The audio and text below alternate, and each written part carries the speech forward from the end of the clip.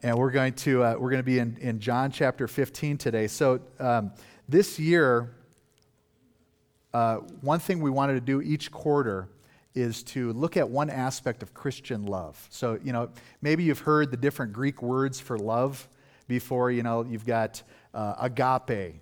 That's a word that's kind of a Greek word that maybe is a part of your vocabulary. That's the kind of love we talk about, the kind of love that God shows us. There's no strings attached. It's a gift love. It's not. There's nothing in return. It's just a giving sort of love. So that agape love. We have a city in our nation named Philadelphia that's got another Greek word in it, phileo, which is that friendship love. And so that's the city of brotherly love is what Philadelphia stands for, right? There's also eros, which we have an English word, erotic, that's connected to that. So that would be intimacy. It'd be the kind of love that's created within marriage and as a picture of that intimate love that Christ has for the church as we read in Ephesians 5.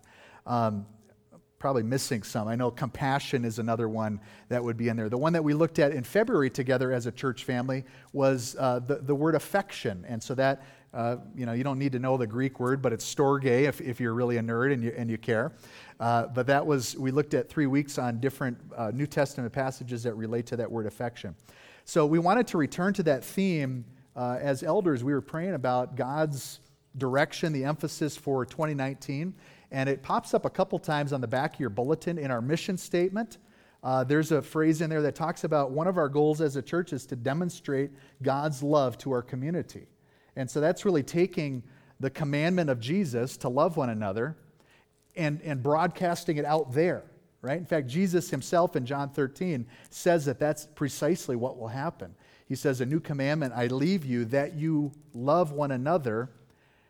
And then he says, "By this all the people will know that you are my disciples, if you have love for one another." So it is part of our outward mission, how well we do on loving one another. The world's watching to see, is there anything different about a Christ follower from everybody else that you meet? And so that is part of our mission as a church, is to demonstrate God's love to others. Also under the values, we have a value of, let me make a little adjustment here.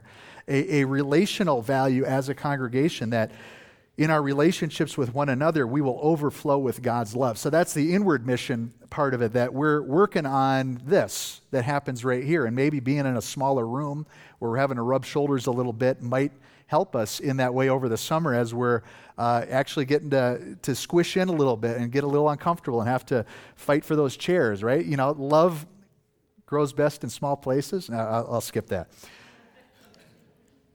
So those are a couple things that we feel that God is leading us in as a congregation. And so in John chapter 15, one of these words for love that we're going to look at today and then the next couple of weeks is that friendship love. Jesus describes it here in John 15, and we'll get to that. It's right in the middle of the chapter, but let's set it up by reading his teaching first as he talks about a vine with branches. This is the analogy that Jesus uses to describe being connected to him and our connection to one another, how that affects it. So in John 15, verse 1, it says, "I am the true vine, and my Father is the vine dresser. Every branch in me that does not bear fruit, he takes away. And every branch that does bear fruit, he prunes, that it may bear more fruit. Already you are clean because of the word that I have spoken to you. Abide in me, and I in you. As the branch cannot bear fruit by itself, unless it abides in the vine, neither can you unless you abide in me. I am the vine. You are the branches. Whoever abides in me and I in him, he it is that bears much fruit. For apart from me, you can do nothing. If anyone does not abide in me, and then he is thrown away like a branch and withers, and the branches are gathered, thrown into the fire, and burned. If you abide in me, and my words abide in you, ask whatever you wish, and it will be done for you. By this my Father is glorified, that you bear much fruit, and so prove to be my disciples. As the Father has loved me, so have I loved you. Abide in my love. If you keep my commandments, you will abide in my love, just as I have kept my Father's commandments and abide in his love. These things I have spoken to you, that my joy may be in you, and that your joy may be full. Man, there's a lot in that teaching. And, it's not just here in chapter 15. It starts back in chapter 13. It's a theme in this entire dialogue of Jesus talking about love and the relationship between love and commandments. And now he's going to go into a section on friendship, which seems maybe a little bit of a disconnect, but we'll get to that in a moment. The beauty of the analogy that Jesus paints here is that there's a connection. Think about how many of you had some hail damage in the last couple of weeks, took some leaves off of your trees. If you're like me, spent $80 at Lowe's and had all my little, tomato plants and all the little flowers that were supposed to go in pots. Half of it was in the ground, half still on the wagon, and the hail came and obliterated everything. So I'm trying to nurse some of it back to health. Thankfully, there's still some new leaves that are coming out on that. But, the branches that got knocked off, from what I've seen, they're not doing too well. There's still some branches from the aspen trees from prior to that. I think it was around Mother's Day, the snowstorm that came, right? Those branches that are laying on the ground, the leaves have now withered. They're looking drier and drier. I keep hoping that maybe there's going to be some life restored to them. That's why I haven't cleaned them up yet, leaving them laying there. But so far, it's not looking too good for those branches. And so it's a simple analogy that Jesus brings to us that we can connect with, right? You don't want to be a branch laying off there all by yourself. Stay connected to the vine. And the goal is to bear fruit, right? Not just to be a branch on the vine, but to produce fruit. That's a useful kind of a branch. That's a useful plant when the grapes can be harvested and pressed and turned into wine. That branch has now served its purpose. And it's not a chore, it's not a burden, there's no obligation or duty connected to it. There's a joy that comes in a branch staying connected to the vine. A branch wants to produce fruit. I think sometimes as Christians we feel like any fruit production, anything productive is a labor, it's a chore, it's a burden. And yet Jesus connects it with joy. Verse 11, these things I've spoken to you, that my joy may be in you. This is all about joy. Don't get caught up on the commandment part. When you hear commandment, you probably don't get nice, warm, goosebump feelings, right? That's one of those words that we tend to bristle against. Oh, who do you think you are to command me? And yet, it's a joy for a branch to stay connected to the vine, Jesus says. Now, this is all focused on verse 8. By this my Father is glorified, that you bear much fruit. This whole entire argument, this whole package deal is focused on one goal, the glory of the Father. And so there's a vine, his name is Jesus. There's branches, look around the room, you and I. Our goal is to produce fruit. And that fruit is glory to God. It's lifting him up. It's exalting him. It's making his name magnificent in the entire world. And when that is all happening, yes, there are commandments. That's part of remaining in the vine. But it's all pointed towards joy and the experience of God's love. Living in that love. Letting his love abide within us. How does this relate to our relationships with one another? Well, it doesn't come up yet in this passage. But when there are multiple branches connected to the same vine, there is a connection between those branches as well. The central focus is the vine. It's not branches connected to branches, but when you look across and you see another branch connected to the vine that's bearing fruit, you say, hey, you're focused on the same goal that I am, producing fruit that brings glory to the Father. And that really is the basis for friendship. Let me read to you an excerpt from C.S. Lewis's book, The Four Loves, as he talks about the difference between friendship and mere companionship. So he says this, friendship arises out of mere companionship when two or more of the companions discover that they have in common some insight or interest or even taste which the others do not share, and which till that moment each believed to be his own unique treasure or burden. The typical expression of opening friendship would be something like, "What? You too? I thought I was the only one." It is when two such persons discover one another, when, whether with immense difficulties and semi-articulate fumblings, or with what would seem to us amazing and elliptical speed, they share their vision. It is then that friendship is born. And instantly they stand together in an immense solitude. His picture of friendship is really, it's not like the love that exists between lovers where you look into each other's eyes and you talk about the relationship and you talk about the beauty in one another. It's not that sort of a love. It's more of the kind of love where you stand shoulder to shoulder and you look at the same truth that you both know to be true and you both believe.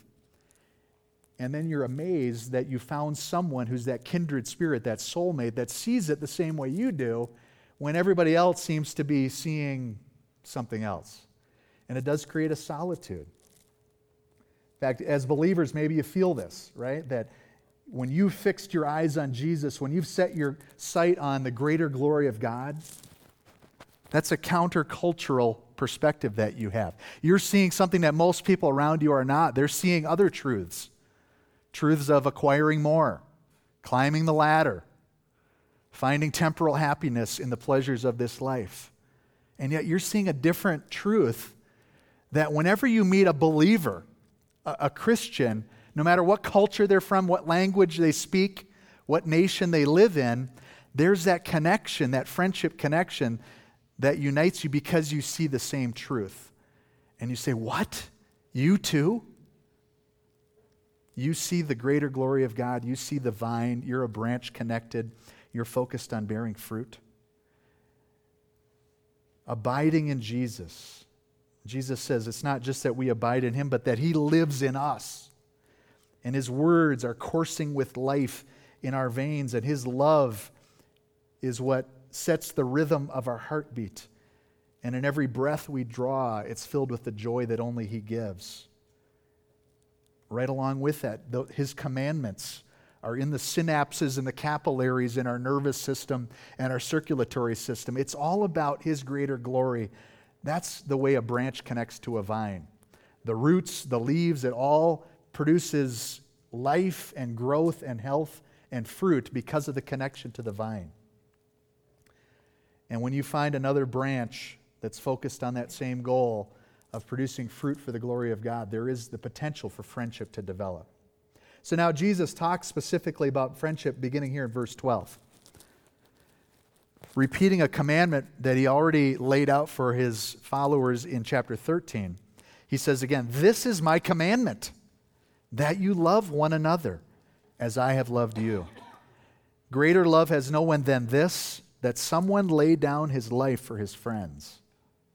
You are my friends if you do what I command you. No longer do I call you servants, for the servant does not know what his master is doing, but I have called you friends. For all that I have heard from my Father, I have made known to you. You did not choose me, but I chose you and appointed you that you should go and bear fruit and that your fruit should abide, so that whatever you ask the Father in my name, He may give it to you. These things I command you so that you will love one another." When Jesus says, "I command," I think we better sit up and pay attention. Right? We like to think of the Ten Commandments as being back in the Old Testament, kind of optional now, right? We're in the New Testament. We can kind of pick and choose from what we'd like to bring into the New Testament, right? When Jesus says, "A command I leave to you," there should be no question as to whether that is the correct path to proceed down. Jesus says this is a command that you love one another. Part of being connected to the vine, focused on the glory of God, producing fruit, is obeying the commands. Joy comes down that path. And then He gives a preview of something to come in verse 13. You want to really see a picture of love? It's when someone lays down his or her life for a friend. Get ready, disciples. You'll understand more about what this means a little bit later in the story. We consider an ordinance in the Christian world something that Jesus taught and did and the early church practiced. So for us, the two ordinances that we carry on are the baptism and also communion. So those are the two that we see that Jesus said, hey, repent and be baptized. As often as you take the bread and drink the cup, you proclaim my death until I come. Jesus himself was baptized. Jesus himself broke bread with the disciples at the Last Supper. And then when you read the letters that Paul wrote to the churches, you see them practicing both baptism and communion. I would say friendship would be another ordinance that we could potentially point to in the Scripture. Jesus commands friendship in the way that says, I don't live for me, but I'm going to lay down my life for you. Not just a one-time event, but I'm going to deny myself, take up my cross daily, and follow after him. I'm going to look out not just for my own interests, but to the interests of others. And Jesus gives those explicit teachings. He models it in his own life. And then we see examples of that in the early church as well. This is an important principle for the church, that we value friendship. It's not an option to be a Lone Ranger Christian. Just a me and Jesus experience. We've even got songs about that, right? Though none go with me, still I will follow. Well, there are those that are going with you. Look around the room. And Jesus says, I give you a command that you love one another. What does that look like? It looks like laying down your life for others. Not taking that preferred seat of honor for yourself, but elevating others. Looking out for the interests of one another. The church at times will talk about inward mission and outward mission. I mentioned that earlier, right? Another way you could categorize that would be discipleship and evangelism. So on the inward mission, you look around the room, presuming that we are Christ followers here in this room, there's some inward mission tasks that we have that are related to discipleship, following. What does it look like to follow after Jesus? Well, we want to use the gifts that the Holy Spirit has given to each one of us to edify and build up the body, right? So Romans 12, 1 Corinthians 12, you each have a gift given to you. You're a body part, and the body needs you to use that gift to serve and to bless. And as you do, the body is built up and strengthened. Christ is the head, and yet we're joined together with one another in a way that builds each other up. Inward mission. We're called to carry each other's burdens and so fulfill the law of Christ.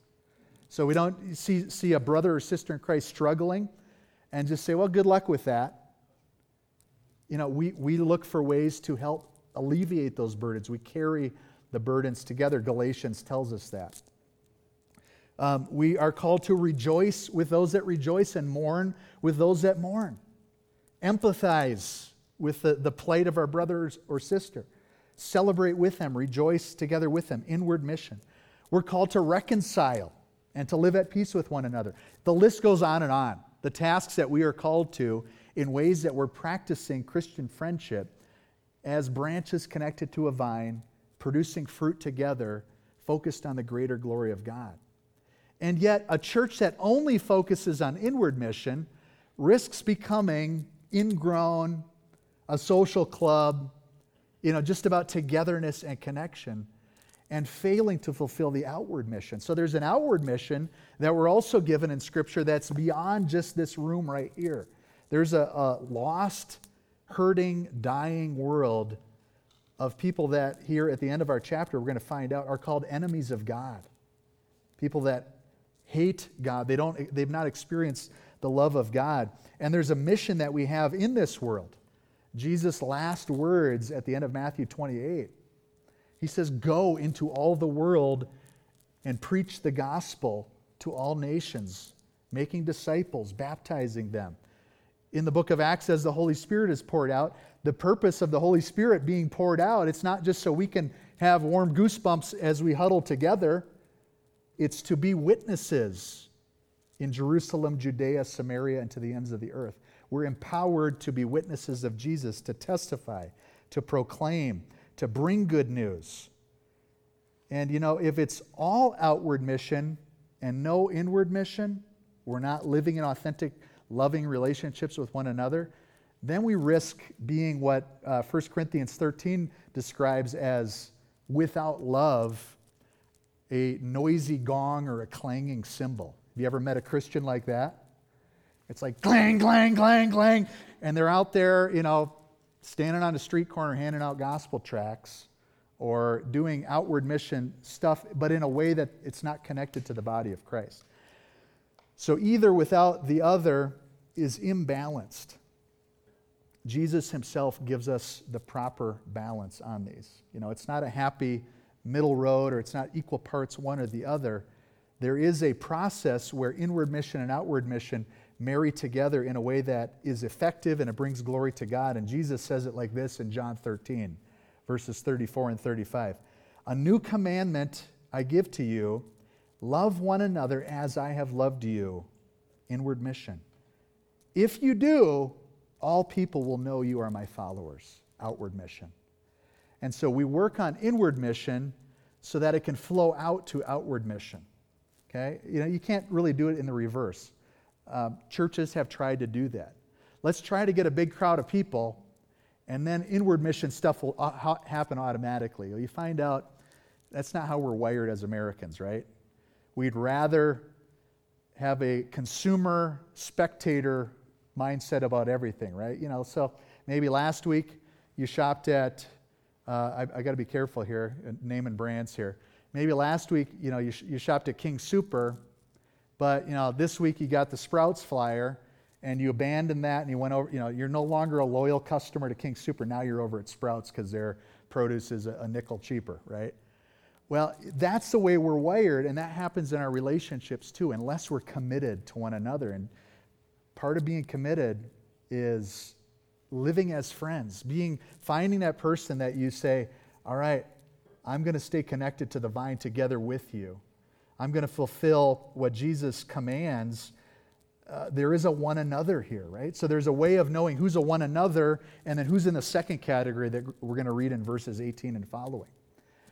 When Jesus says, a command I give you that you love one another, that's the utopian ideal, right? And when you hear that, wouldn't you love to have that in your family, right? That you'd love to have that love for one another. Even as your teenagers reach those really difficult years, we just have this love for one another. How many of you have teenagers or you have raised teenagers? Is the messy reality always in line with the utopian ideal? Or is there a little gap at times, right? We've got a future newlywed couple sitting right here. They're about a month out from their wedding, our oldest daughter, Malika, and her fiancé, Samid. Right now, they're living in this, fairy tale world of this romance that's going to culminate. On July 15th, there's going to be butterflies and rainbows and unicorns, right? How many of you have been married for a while and you know that the messy reality is not always perfectly aligned with that utopian ideal, right? There's some challenges that come when you start talking about love.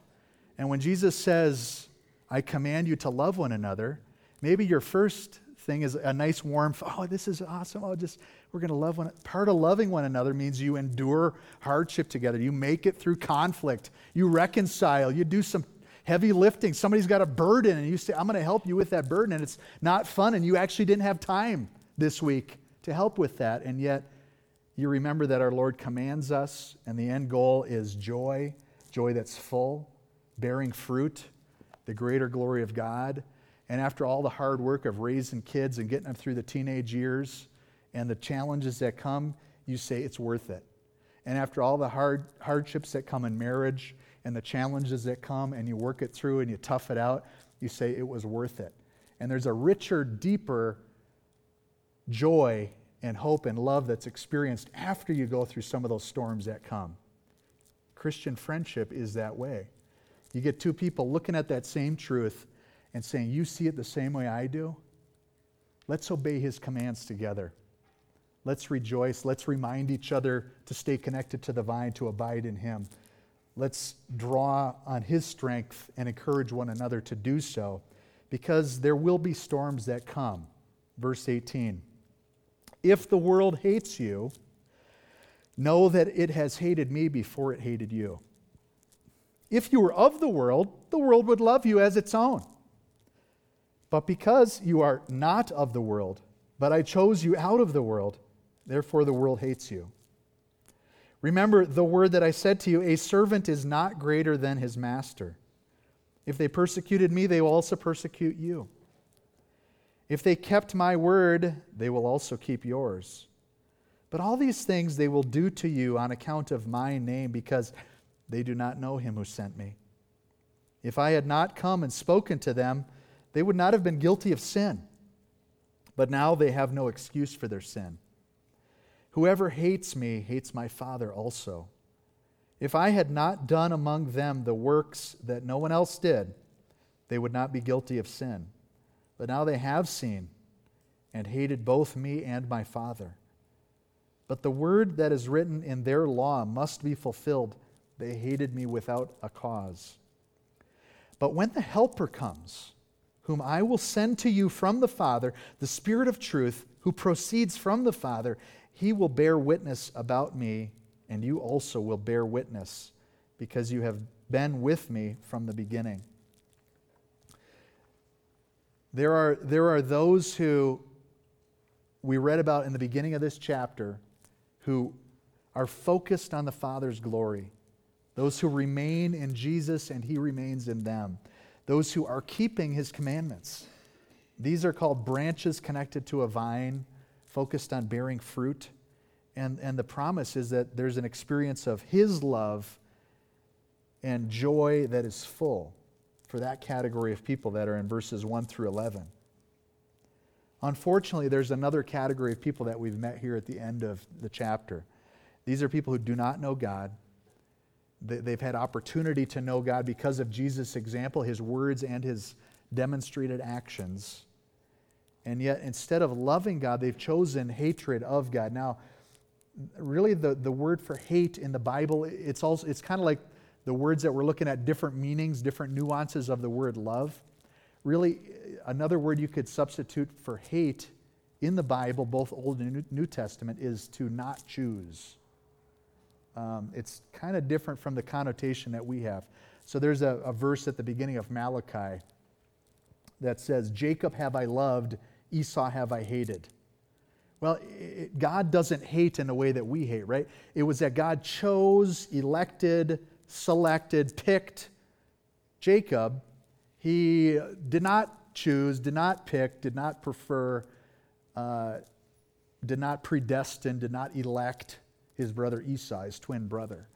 And so it's hatred in contrast to a choosing sort of love. You also have Jacob himself demonstrating that back in the book of Genesis, where he works for 7 years for Laban prior to the privilege of marrying his daughter Rachel. But on the morning after the wedding, he's surprised to find her older sister Leah is in the tent with him. Okay, and so that was not what he had picked. And so then Laban's like, surprise, you get two for the price of one. So, you got Leah for the first 7 years, you get Rachel now, and then you just work another 7. It'll be all great. Now, different time in history. But there was a hatred that Jacob had toward Leah. It wasn't that he wished ill upon her, that he wanted her life to be miserable. It's not the active way that we use that word, but it's a way of not choosing. Well, here, there's some words about the world hating Jesus, hating God. And it's a not choosing sort of meaning, where the world, though they see Jesus, though they've heard about Jesus, though they've heard his words, they choose a different path of not staying connected to the vine. In fact, their kind of hatred, the hatred of the world, actually does get more like the kind of hatred that we know today, because it nails Jesus to the cross. And so it is an active, ill intent, malintent sort of emotion that results in actions that crucify our Lord. And so we live in that world. There's a draw at times and a temptation to fit in, to blend in. You don't want to rock the boat too much. You don't want to make waves, right? You kind of want to be accepted by people around you. You want to be culturally relevant, right? And that's all fine and good, except for the reality of what Jesus teaches here. That if the world loves you as its own, you're in dangerous territory, Jesus says, because you're then just of this world. Well, of course, the world's going to love somebody who has the same values, beliefs, goals as the world has, because now you're a friend of the world. You're looking at the same truth that they already believe. And there's no confrontation with the greater glory of God being the supreme goal of our existence. There's no urging to be a branch connected to the vine that produces fruit. There's no need to obey the commandments of Christ because there's an artificial, temporary, fleeting joy or high that they get somewhere else. But Jesus says, if you want full joy, remain in me, abide in me. That's how you're going to bear fruit. That's how you're going to find the purpose and meaning in your life. And when you do, you'll be among the select few, and yet you'll find some people that stand shoulder to shoulder, maybe just a person, looking at the same truth as you see, and you'll exclaim with joy and delight, what? You see it too? You see him as well, high and lifted up, glorious, the source of life and joy and hope. My prayer for you is that you will find Christian friendship on the journey to God's new creation. And that's, to borrow a phrase from the book, The Meaning of Marriage by the Kellers. And they say, really, this is the goal of a marriage. Okay, it's not that you find the eHarmony 52 points of compatibility with somebody who doesn't need any work and who will accept you exactly as you are because you're pretty much perfect already. That's what our world is looking at in relationships, right? I got to find my soulmate. That person who looks at me and says, you are just perfect as you are. I accept you. I won't ever ask you to change anything about who you are right now. I won't grumble if you don't squeeze the tube from the bottom and flatten it as you go up. I'll just love you exactly as you are, and who doesn't need any work. Problem is that person doesn't exist, and you're not perfect. So 2 problems with that goal. But what if your goal in the most intimate relationship where Christian love is expressed, a marriage, what if the goal instead is Christian friendship on the journey to God's new creation? And you find that person that you say, what, you too? You see the greater glory of God as life's highest aim. You're a branch connected to the vine.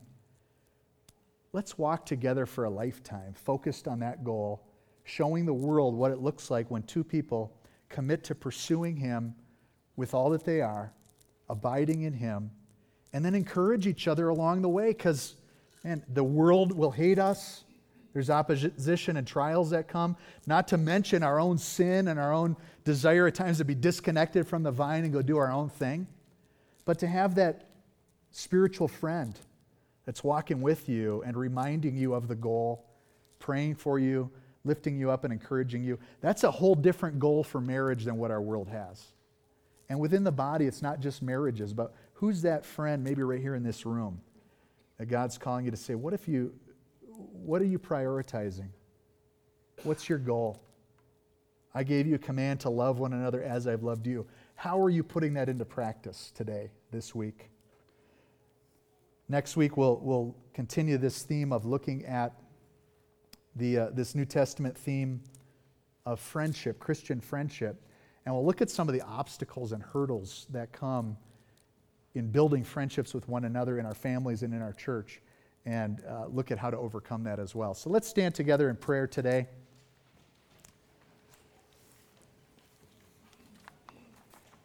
Lord God, we don't want to just be hearers of your word, but we want to be doers. So we pray today that as we've heard clear commands from your lips, we would put these into practice. Lord, that we would be branches that remain in the vine. We'd stay connected to, we would abide in you. Lord, make our joy complete as we keep your word, keep your commandments. Allow your love to permeate our hearts. Return that love to you by bringing glory to your name. Lord Jesus, we thank you that it's not just a master-slave relationship that we have with you. It is that. We come to you today acknowledging you as our Lord, bowing before you, humbling ourselves to you, realizing that you have all authority. You are all glory. And yet we thank you that you've drawn us closer, that once we get down on our face before you and kneel, you call us to rise and to come to your side, and you call us friends. You disclose all things to us. You don't withhold any knowledge from us of who you are, but you make yourself known to us. Thank you for that joy and hope of being your friends. And Lord, help us now to obey your command to have that shape our relationships with one another in the families in this room, in the different life groups that exist here, in the different ministry teams that are present here, and in the new friendship, the new spiritual friendship just forming today between two people who just met. And yet with wonder and amazement, they said, what? You two? You see Jesus? You see his greater glory as our highest aim? And Lord, may we fan into flame that inward mission so that we can go out to a world where we'll experience hatred and rejection, and yet we'll be your witnesses as your Holy Spirit empowers us and enables us, and will make you known and bring others to that place of hope and love and joy as well. Go with us now, we pray in Jesus' name. Amen. Amen.